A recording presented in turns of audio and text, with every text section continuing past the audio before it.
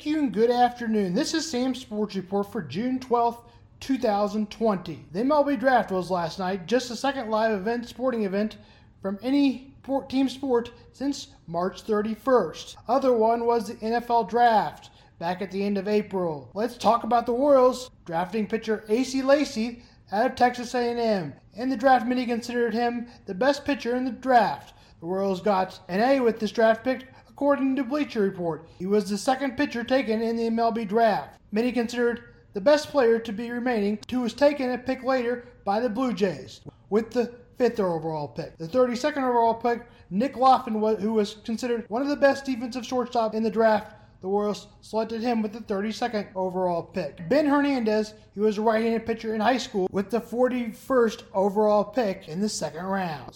Royals took outfielder Tyler Grinty out of Alabama. The Royals also added Christian Chamberlain, a pitcher out of Oregon State, with the 4th pick. With the 5th pick, the Royals took pitcher Will Killen out of Eastern Illinois. This is according to Sports Illustrated. This added little legit to his staff in the coming years, adding Lacy. They also added pitcher Brady Singer a couple years ago, and Jonathan Bolin, Jackson Cohart, and Chris Bubik. Hopefully, they will be starting on the staff in 2022. The Royals had a pitcher whose life was cut short, ace Giancarlo Ventura, who got in a car accident. It did get the Royals a World Series. I'll include the Cubs, and for all my fans out there, the White Sox and the St. Louis Cardinals. The Chicago White Sox got Garrett Cohart, left-hander out of Tennessee. That was their first pick. Drafted a second-round pick, Jared Kelly, right-handed pitcher. Third round, the White Sox took Adrian Kowski. Fourth-round pick, they took Cade McHugh Bailey, a left-handed pitcher. This is according to the Chicago Tribune. The Chicago Cubs took hometown kid Edwin Howard, a shortstop. He was graded an A+ with the pick. He was the third shortstop taken. Burrell Kerwell, left-handed pitcher. Jordan Wagoo, outfielder. Luke Whittle, a left-hander. Cohen Morin, a right-handed pitcher. This is according to the Chicago Tribune. With the 21st pick, the Cardinals took Jordan Walker, a third baseman. This earned them a B, according to Bleacher Report, who is out of high school. Markavelin Tink, right-hander out of high school, was taken in the second round. Alec Berkman was also taken out of the second round. Left-hander Levi pitcher was also taken by the Cardinals, and Mizzou right-hander Ian Ballander was taken in the 4th round. 5th round was L.J. Jones. This is according to the St. Louis Dispatch. The MLB went from 40 rounds to 5 rounds this year in order to cut down because of COVID-19. This is according to ESPN. Now let's talk about Chris Jones. Chris Jones and the Chiefs. If the Chiefs would cut or trade Chris Jones, they would save about $16 million in cap. The Chiefs have never got the trade that they wanted for Chris Jones, it seems. If he signs a franchise tag, it might be the best answer for the Chiefs to win another Super Bowl. The Chiefs got a deal done last year, adding Frank Clark to the roster on the defense. Chris Jones plays a more important role, according to this Fanside article, is Ian's Rappaport on NFL Total Access. The deadline is July 15th, and of course you still have plenty of time, but Matt Judon, as you mentioned, he signed his tag. He has locked in his money. For Chris Jones, he has not signed his tag, still not under contract with the Chiefs. You know, there was a report a couple days ago about how the contract talks for Chris Jones really haven't gained much traction. Did a little digging on that today. My understanding is there have actually been no talks, no discussions, no negotiations at all since the Kansas City Chiefs tagged him more than $15 million per year.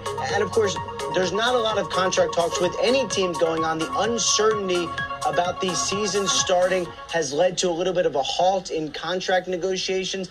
And the Chiefs also would like to get done star quarterback Patrick Mahomes. We'll see if they can do both of these extensions this summer. There are some rumors that the Chiefs would like to compromise with a team-friendly deal.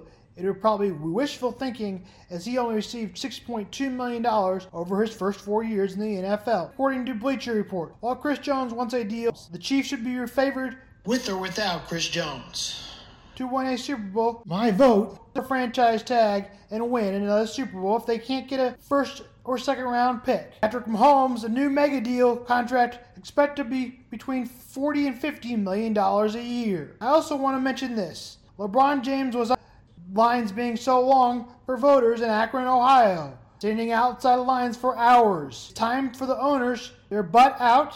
Yes, I'm waiting for you, Jerry Jones. And yes, Clark, I'd like to hear from you too. Here was Ryan Clark on Get Up yesterday. My players stand now as they to help Dak Prescott lead him to a championship. Those are the people that sit in the rooms that he sits in. Those are the people that gets to make decisions on what those black faces do. And so I'm not sitting here begging or asking Jerry Jones to make a statement because I don't expect him to. He's going to stand where he's always stood. He's not going to let the pressure of society, so the pressure of his players, of the pressure of actual people making changes. He's going to stay where Jerry Jones is. He's going to be on his yacht. He's going to be rich, and he's going to be white. I love you, Ryan. The NBA is on its way back a day earlier. This time, they will begin July 30th. The MLS back tournament. I know the MLS is back. What's it called? The MLS back tournament will start July 8th. Baseball had another proposal rejected that is expected to be rejected again. My next podcast to come will be on the Bears and Nick Foles and Mitchell Trubisky. My answer may be surprising. NASCAR takes away the Confederate flag, according to ESPN. Thank you and have a good afternoon.